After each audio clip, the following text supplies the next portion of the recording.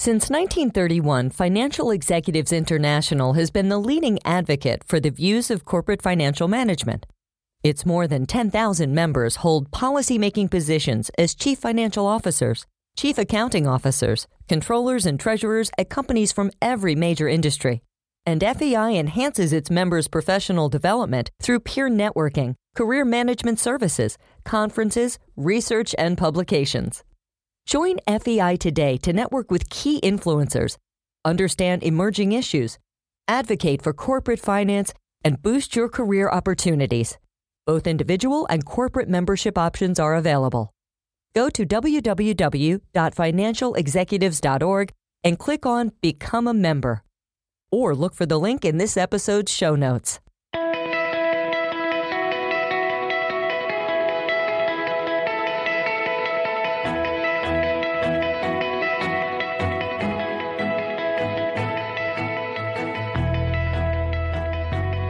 Hi, this is Chris Westfall, and this is the FEI Weekly podcast.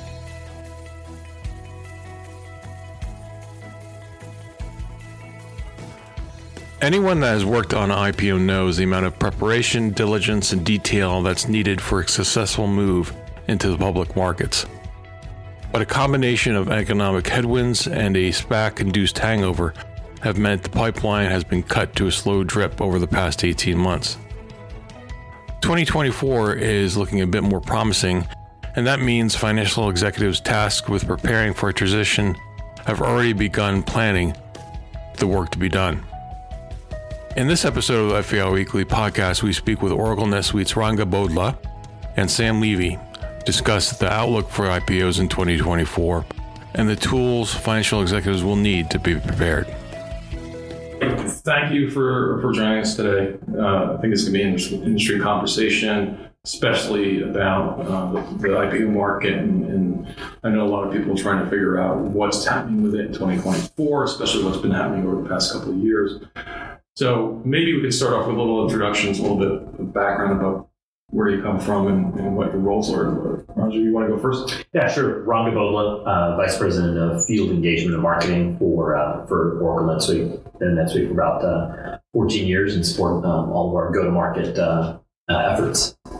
Great. And Sam Levy, Senior Vice President of Growth and Operations for Oracle NetSuite, and been with the company now 10 plus years. And looking after all the go-to-market activities, whether it be customer acquisition, customer upsell, and our channel and partner community. Great. So, yeah, I wanted to start the conversation, about the IPO market. And I'm sorry, if I understand it correctly, it's been a pretty choppy couple of years. And given the pandemic and just what's been going on in the capital markets, there has been sort of a consistent narrative when it comes to the IPO, but please correct me if I'm wrong. But what's your anticipation for a comeback in 2024? What are you seeing? And what are the prospects going into the new year? So. Yeah, as we look at it and think back 10 years ago, we ran into this bull market all the way up to 2021, where more and more companies were seeking funding, had the chance to go public and take money either through a SPAC or through a direct listing. And that all kind of went up through 2020, 2021. And then what we kind of look at it now, call it the IPO winter, where the offerings, for a number of reasons, have kind of slowed almost to a snail's pace. Right. And I think what we're starting to see now in 2024, as we go forward, this calendar year 2024, is companies planning, because of such of the drought, if you will, or this winterization, that 2024 companies are looking now to re-enter the public market. Mm-hmm. And so that is going to spur a whole series of conversations of readiness. Right. And what we found through that piece of it is that there's a lot of pent-up demand. IPO and access to capital is becoming ever more. There's a lot of dry capital sitting on the sidelines. And so companies are now looking at, do I dust off my old strategy? Do I put a new strategy in place where it's 0 to 6 months, 6 to 12, 12 to 18 months to enter the market? And now they're looking for strategies to adopt or to get ready for that next move. What are your thoughts? I would just, we just came out of an IPO summit that was been going on for 11 years now. And the theme of this year's summit was embracing optimism. And I think it's similar to what Sam just described about this. The last few years been rough. They've been very few IPOs, not just tech IPOs, very few IPOs in general. And so I think there's cautious optimism. A lot of folks are thinking, okay, what do I need to do? And how does that look different as well? In 2021, the metrics or the KPIs that people were being judged on when they went public, very different to what the metrics are going to be judged on now. Just like all companies out in the public markets are all being judged on profitability, how efficient are they at, and how are they growing? And those are, it's not just about top line growth, but top line and bottom line growth. And that's very different than when companies went out and say 2021. And so I think that's also something that you're seeing changing. A lot of changes have happened. A lot of companies have become much more efficient in preparation for that. And they're kind of looking at it and say, hey, maybe I can go out later this year, maybe I go next year. But they're making steps now to make sure they've got the right hygiene in their organization. I mean hygiene in terms of the finance organization, in terms of communication readiness, in terms of technical readiness, all the steps that they need to be a more mature organization, that when it makes sense to go public, they can go public, but that they've got the infrastructure in place to do so. Here's an interesting point, though. We are in the middle of Wall Street and the financial markets here in New York, and within 24, 25. I think there's a couple of things that you're seeing in the last couple of quarters. One, the stock market is back, and you're seeing this rise within the stock market and stock appreciation, which has been great. Two, is inflation into a controllable macro level at 2 or 3% for the foreseeable future. And I think businesses and investors are starting to see that as a positive momentum. Is the Fed going to reduce rates? Yeah, I don't know if it's going to be at the same clip as what they keep talking about as the last increases, but they're going to be that piece of it. I think lastly, I think as most companies have been itching of all those things being done at the macro level, is it time for me to do something different? Or is it time for me to re-enter the market and re-enter this conversation of where do I get capital? I want to dive a little bit into, that sort of like, for lack of a term, winter in the IPO market that everybody's gone through. And it's sort of like, it didn't completely close up, but shut down significantly, starting back up, and you have to, can you describe a little bit what specifically is different you need to think about now than you did in 2020 or 2021? That, from the perspective of you're in the finance suite, they're ramping up to think about an IPO. How is that narrative different than it was 2 years ago? It's the overall narrative that's changed about being much more efficient. We were at a growth at all cost mentality in 2021. We're no longer in a growth at all cost mentality. We are very much in an efficient growth mentality where the investors, private and public, want to know that the company is being efficient with their spend. They want to know that you're not just going to do top line growth, you're going to do the bottom line growth. And, if instead of getting, they're willing to sacrifice a little bit of top line revenue growth to make sure I get the bottom line growth, but they want both. And I think that's a real difference. It's you can't just spend your way to growth. You've got to be much more cautious and efficient with your investors' money. Well, and this comes up, I think, a lot with the finance office, including the CEO's office, about what is the first conversation generally is around the first P, which is profitability. And so that has become almost the number one driver for a lot of things is how profitable. Was that not a conversation too? It may have not. And many times, sometimes not. Sometimes it's not. It is definitely the top 2 or 3 always. Yeah. But it's interesting enough is the profit margin discussion comes up first. Then might be coming into productivity. And so the whole rule of the 40 piece of it is, can I be more productive or more efficient? And am I growing that piece of it? And am I doing it profitably? Right. So this is kind of the real interesting piece of it is before maybe you were rewarded at 30% growth and maybe 10% profit to maintain your rule of 40. Are you going to be a 20-20? Does it need to be the inverse of more profit and less growth? And so I think that's the conversation for a lot of CEOs and CFOs today is what is our balance? What's our model and what's our priority? Yeah. So what does that mean for NetSuite customers specifically?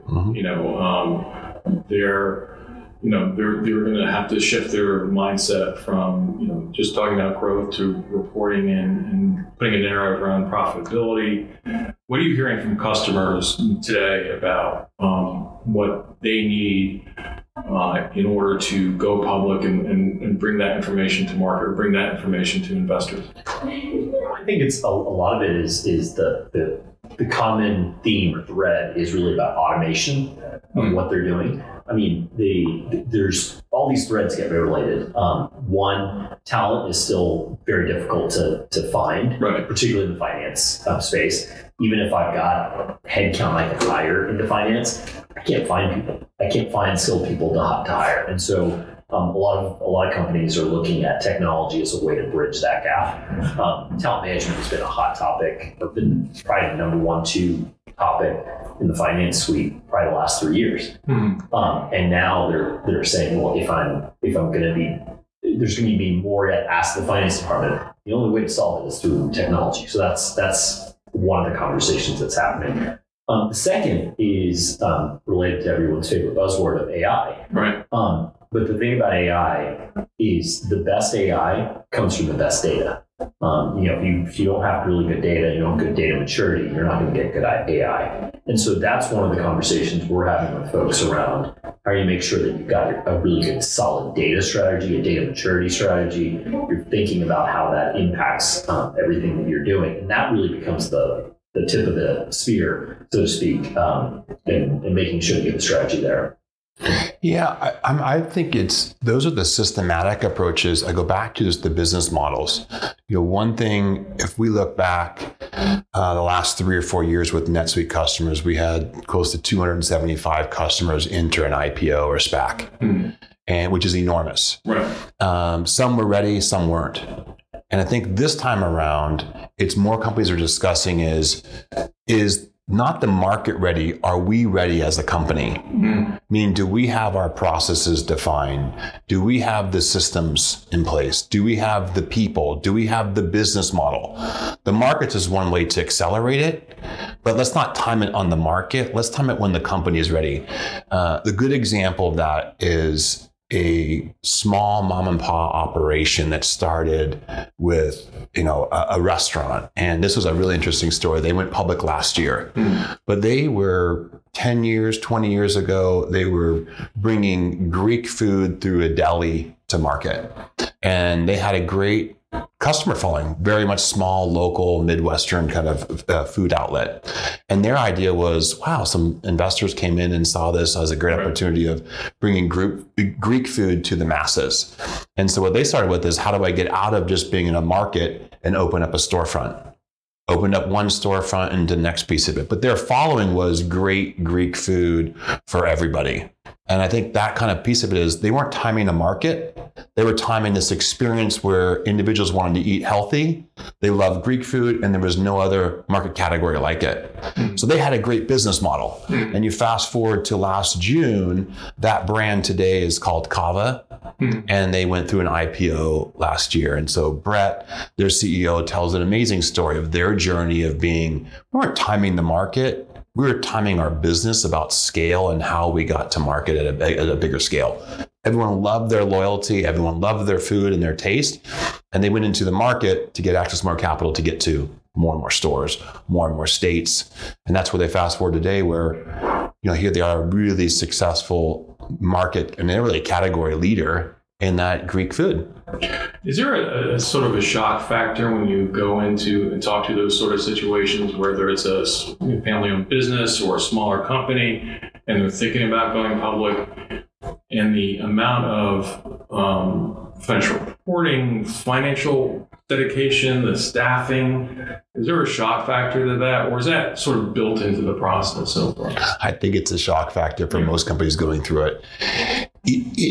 There's a lot of serial entrepreneurs that start businesses and sell them off at certain phases. When you get into the IPO market, you've really entered this maturity and you got to measure twice and cut once philosophy. You don't get a second chance. And if you look back at all the IPOs that didn't exist today still, or had a real good run up and then just a massive dump, every one of those have good case studies of why. I mean, you could take a massive real estate firm that did this with corporate offices. I won't even name the company, but they had this massive run up into the market and completely have fallen off the place. And, and so I think as you go forward, businesses are going, wow, is this really what I want to get into? There's a maturity piece of it. And there is a lot of corporate compliance with SOX, with investors that you have to answer to. You're no longer just the small shareholders. Now you've got a whole series of new requirements. Some government, some local, and then you get your own internal. You asked the question about the shock value. I think there's also this, the thing about going into the public markets. Public markets are not forgiving. It's the ultimate showcase of credibility. You've got to, your numbers, everything you're doing has to be airtight. You don't have really room to make mistakes. And so they kind of this measure twice, cut once. I mean, when you're in the public markets, you can't make those mistakes. Because you make a restatement, I mean, that's gonna hit your books. It's gonna be very, very painful. And so I think that's a discipline and a maturity that is required. One of the other people that was up on the stage at the IPO summit was describing before they about 6 quarters before they went IPO, they were essentially practicing exactly how they would do their investor call. They would treat it like a shareholder call, and they would do that with their investors. And they did that for 6 quarters before they actually went public, so they could actually practice and see. Oh, you know what? If we put this out now, we're going to have to continually talk about this. They used it as a way to test the message and make sure that they could get familiar with how do we talk to investors, how do we talk to the public markets. That's very different. Again, there's no really, you don't have room to make mistakes on those calls. And so I think that's a very different perspective and maturity that's required, and a very different level of readiness. And that was really, I think, it's an interesting learning for me, was just how important that readiness is. And it's much more than just system readiness, technical readiness, communication readiness, culture readiness. Like there's a lot of things that a company has to be ready to go do. You might be acting like a public company for a year or 2 years prior to getting into the public markets today. Right. Yeah, I heard a lot of members talk about that, the ramp up, practicing, going through, like you said, practicing calls, doing things like that, getting all the financial reporting processes in place. So when they do go to the market, there's no surprises. Yep. One thing I want to ask, and I want to follow up a little about, is that technology side, and you mentioned artificial intelligence. It is the thing now. It is what everybody's talking about and everybody's putting money into, talking about IPOs. But one thing, we hear from our members is they always come at, being accountants and financial, some healthy skepticism on everything, and they want to understand what the ROI is. What's this going to get me? And in the conversations, they talk about what they went through, from going from on-premises to cloud, what they went through, the whole the move to sustainability, the whole and the ROI on that, and the whole move from just a constant drumbeat of this is the next thing that is going to change the game and bring down costs. So that's the question. So I did a moderated panel, AI for IPO readiness and scaling. And there were a couple of really key takeaways that I'll bring up. One was the consideration not to use AI as a way to just shave off a couple points off of efficiency off your SG&A, because that's not the right approach for it. You want to think about AI as it relates to, is this going to help me grow and grow faster? And that's where it it'll get reflected. Like if I can use AI as a way to grow from, instead of 10%, I can grow at 12%, or instead of 12%, I can grow at 20%. That's what they want to. That's one way to think about AI. The second thing on AI is being careful not just to get pigeonholed into just thinking about generative AI, but there are lots of the AI family is quite large. And there's a lot of different use cases of AI that can be used today that can be help in lots of different ways in terms of preparation, in terms of data. But again, it does come back to the business problem. Like, what business problems am I trying to solve? And can AI solve that? I think probably the third, and this is probably the most important, which is AI is not going to help drive readiness. It's not going to fix a bad process. It's not going to fix bad data. So if you have bad data, bad processes, or immaturity, AI is not going to help that. In fact, it's going to make it worse. And so I think that's a really important point, is to think about how do I build those readiness capabilities? How do I, drive the data maturity that I need? How do I put in place things like controls? I mean, all of those are much more related to the IPO readiness piece.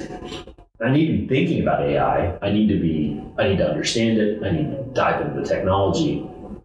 But it's not people aren't going to be judging my valuation whether or not my finance organization is using AI to shave a point off of SG&A. That's not where. I think the proper way to coin it is that AI is super exciting as we see it, and it might distract you from the basics of your company. I think we're all using AI, whether we know it or not today, in all different shapes. You might go to the mapping system in your phone, and it may map you. You might be having a buying experience in that piece of it. And then it's like, is AI helping you find the problem? Maybe. I don't know. And I think the one thing that comes to mind about AI is that while it's super exciting, how are we going to use it in finance? I think the first thing I would look back to in the analogy was most finance departments have one common system everywhere, and that's called Excel. Yeah. And unfortunately, Excel is not network or secure or scalable. And so the first transformation sometimes happens is moving from Excel to from a budgeting aspect of it, for instance, and moving to a financial planning and analysis tool in the cloud. So now we have this shareable model that we can build and repetitive, et cetera. So that's moving a process to the cloud. Right. Now we can start to build upon that scalability piece of it, identify the problems, et cetera. Then they're introducing is, once we understand the problem, how can we fix it? I think it's not acceptable, as we talk about at the conference, is not to discuss AI and how it's going to relate to our business. Right. We can't be foreign to it and just ignore the AI conversation. What is your AI strategy? How are we going to adopt it internally or perhaps externally? And it's okay to start small and chew fast on it versus having this big, articulated strategy that never comes to market. So for a lot of companies, they want to know how to use AI. They don't know where to start, or they're trying to find the problem to solve with it. And I think we're all kind of come up with use cases. And I use it from a technology side of it. We're using AI at Oracle to do a lot of things that are remedial tasks. Right. For instance, when we provision an environment, putting new hardware and application in the cloud, it's auto-populated. When we want to get into self-patching databases, we don't want human interaction. We want it automation. And so we're always looking at features like that. In the application, for instance, in finance, we're looking at things that say, can you identify errors or on a continuous close? Mm-hmm. So for instance, can I move to a faster close? Mm-hmm. Well, what is your close today? And then what's the processes there? Is there some remedial tasks that could be entered in faster or produce reports faster? So I think there's a crawl, walk, run that you get into in AI. It's very daunting for these small or medium-sized businesses to take a big concept and think we've got to be AI enabled tomorrow. But can you show someone today who's in a small market business, thinking about an IPO, and they ask you, I want to employ, what was your AI strategy? How is that going to help me? Can you show them today that this is what you can do? Or is this, like, say, this is a conversation, 5 years down the road? No, there's absolutely things that we can show today that they can use. Scan and capture would be a good one. Taking something like an invoice that comes into the accounts payable department. Right.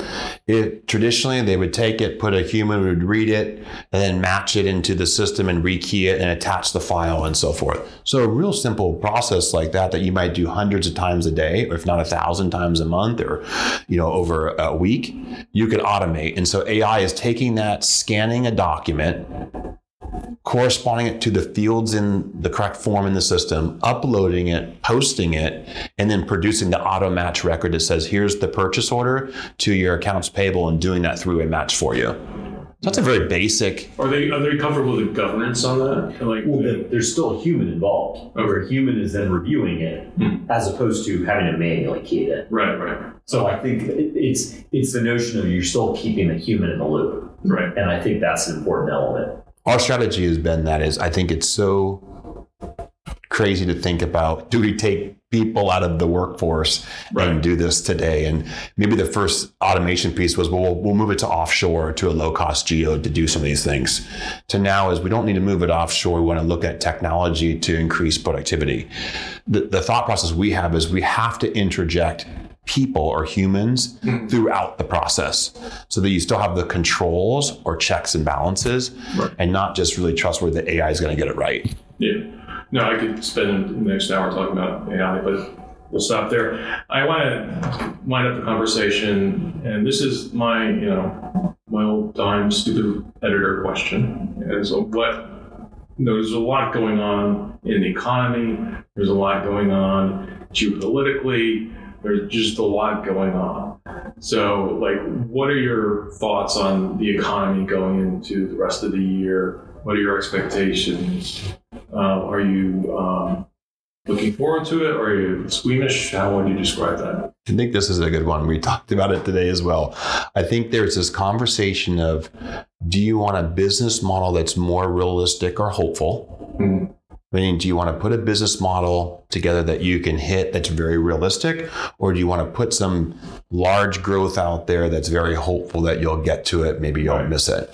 From the economy aspect of it, there's a couple wars going on. There is the reset of the economy. You have an election year coming up. For most of the financial analysts and looking at the equity markets, they've priced a lot of that already into the market. Meaning that what you're not going to see this year running up to the election is probably, if a candidate A or candidate B wins the election, it probably will have little influence on this year. The policies that come out 12 or 18 or 24 months after probably will have a bigger impact at the macro level. Right. What are your thoughts? Same. I wouldn't, I think there was definitely a measured optimism, but embracing the optimism, thinking of there's some green shoots, but the green shoots don't mean we're going to, really change our forecasts dramatically. We're predicting, single digit growth. We're not going to now suddenly, double that. Right. We're thinking a little much more measured about how we communicate where we think we're going to go. And if we beat that, great. But let's not go over our skis. Great. This was a great conversation. Thank you so much for taking the time. Great. Thank you. Thank you.